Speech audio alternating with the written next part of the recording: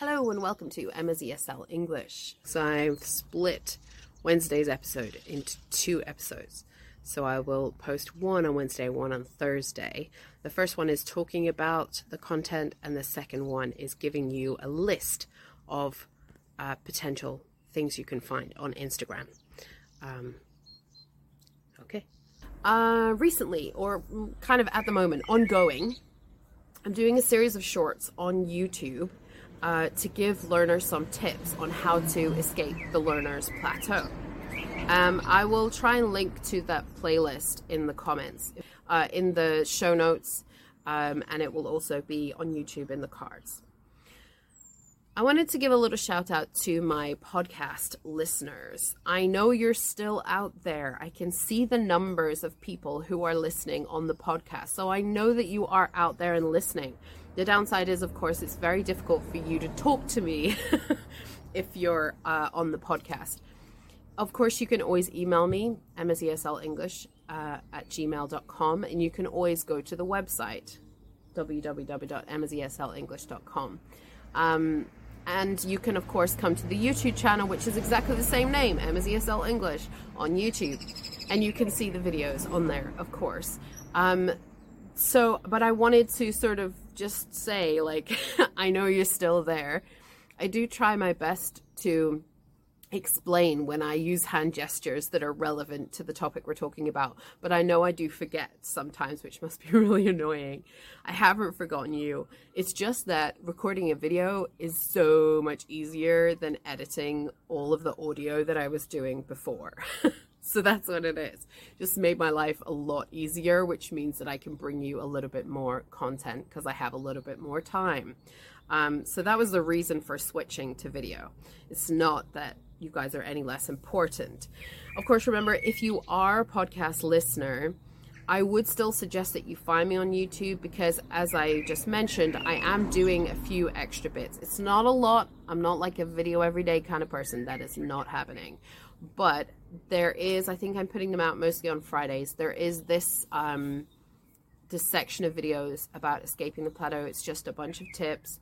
And I hope to do more tips for different things afterwards. Of course, if you guys have problems and stuff, like, tell me what they are. Tell me what your challenges are. Tell me what you're struggling with. And I will try and create content that can help you escape those problems. Also, if anyone's interested, that video, those shorts, are accompanied by a free guide called, very originally, Escape the Plateau, which is available on the website. It's not very long. It's not very complicated. Don't be afraid. The videos go into a little bit more detail about the tips, but you can get the tips themselves and how to work through them. You can get that for free on the website. So just go there and click, and it's yours. And we're also discussing this a little bit in the Facebook group. So remember the Facebook group, ESL English with Emma, and you can go there and ask me questions or whatever. But of course, you can always, if you're on YouTube, you can always ask questions in the comments section as well. So anyway, that's all to say that the reason why we're doing this video today about social media is because of that series, Escape the Plateau. There's a few videos in there about how to vary your sources of English. I think we have a tendency to, I certainly, as a learner, had a tendency of thinking that I needed books and teachers to learn Chinese. But actually, when I was learning Chinese, I discovered that there was a lot of good content online that was actually really helpful. And so if you're listening to me and your level of English is sufficient that you can listen to me, then I would suggest using Instagram or TikTok or both to get some additional content for your English. Of course, there's pluses and minuses to this. The bonus to Instagram and TikTok, which are both focusing more on video content now, is that it's short. So there's not really a major commitment from you. You know, even listening to the podcast, you sort of have to be committed to at least 20 minutes a week or so of listening to the podcast. And if you want to go back and repeat and write stuff down, you might be listening for more than that. Whereas if you get something off Instagram and TikTok, you might be looking at a minute, 2 tops. So it can be much easier to get that content for you in this, in the course of your daily life. But of course, that's also the downside, right? If you're choosing content, it's only 2 minutes long, it's very easy to scroll past it. It's very easy to just listen briefly and not do anything with it. So part of the thing is making the most of your content. That's another part of escaping the plateau. Of course, most days you can just listen 2 minutes, get your listening practice, scroll on. But other days you might want to spend some more time. You might want to listen and see, is there any new vocabulary there? Is there any terms that you don't understand? That sort of thing. So I would suggest, so that you have more time and are willing to spend more time. Wow, suddenly got really loud. Anyway, distracted by the birds. So I would suggest that you choose content creators that you find fun and engaging. That way you will stop scrolling and actually wait to hear what they have to say. And there are a huge number of content creators out there growing every day, of course. So there will, of course, be someone you can find that you like. I would suggest following native speakers for a few reasons. Of course, you can also follow international speakers.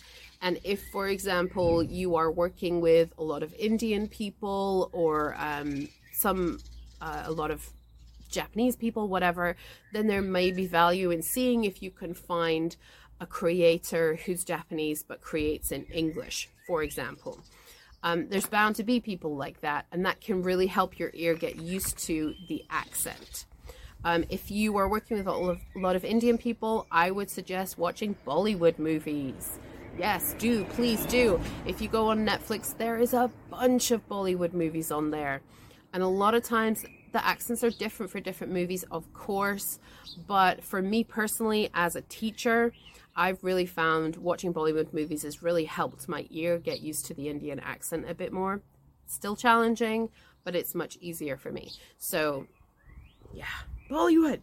And bonus, there's always a singing dance thing happening. So they're good fun. Moving on.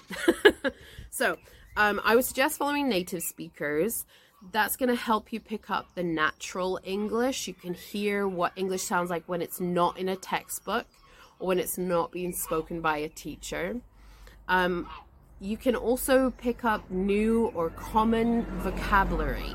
So if you're not in a situation where you're regularly talking to native speakers, like you're not living in the UK or America, something like that, then listening to creators online can help you get used to that more relaxed, casual English. And of course, you can improve your listening skills. Also, these days, most people on Instagram, I don't know about TikTok. I'm not a TikTok person. I have no clue what's going on over there. But most of the content creators that I follow and that I'm going to share with you are also on TikTok. I know that for sure, but I'm not on TikTok. So on Instagram, for sure, I can tell you that most of the content creators these days are using captions or subtitles on their videos. So they are in English, but it does mean that you have that extra input that's going to help you with your reading and with word recognition as well. Don't people know we're recording over here? No, they don't. Okay. So I would suggest searching for topics that interest you. If you're someone who loves knitting, search for knitting. Tom Daly, brilliant, doing some really cool stuff. Made with Love is his new podcast. People often with podcasts post clips from their podcast in Instagram. So Tom Daly posts Made with Love little clips from his podcast videos on Instagram. So those are short enough that they're not too stressful for you to listen to, but long enough that you're getting some listening practice and it's a conversation that's happening. Man Enough is really great in terms of if you're looking for content that's maybe sometimes a little bit challenging, asking some difficult questions, having some really interesting conversations. Man Enough is a good one. We Can Do Hard Things. We Can Do Hard Things is a podcast with 3 women, and their whole thing is that they're having difficult conversations, but their Instagram is just tiny clips from the podcast. It might make you want to go and listen to the podcast, but actually, don't feel like you need to do that. All I'm suggesting is following their Instagram feed so that you have a little 2-minute practice of listening or getting some new vocabulary, trying to see, can I understand 3 American women in full flow of conversation? Those are all podcasts that you could follow if you wanted to, but they are an easier way to access some of their content. Might be just to follow them on Instagram, and then you can just watch those little clips. So search for topics that you enjoy and you find interesting, and then within that, listen. Just spend a couple minutes on each person's profile to see, do you like what they say? Do you like how they say it? Can you understand them? And then if you like them, then follow them. But I absolutely do not advocate you following every single native speaker you come across. No. You're going to drive yourself mad. You need to have your own stuff on your social media. English should be a thing that pops up every now and again, not something that takes over your social media. And when it pops up, then you can pay a little bit of attention to it, but otherwise let it go. And choose people that you like, choose creators that you like, choose people that you like the sound of, so that you will stop and listen to them. Okay, see you later. Bye.